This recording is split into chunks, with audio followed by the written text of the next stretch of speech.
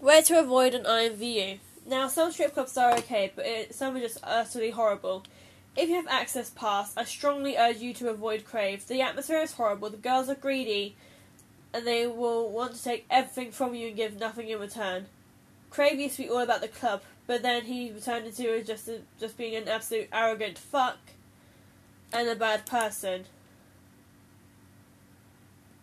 Now, some rooms, on the other hand, are good, and I will be telling you where to go in the next episode. But for now, it's going to be this short episode of telling you where to avoid, giving you some help, some pointers, and yeah, we're going to see where that goes from there.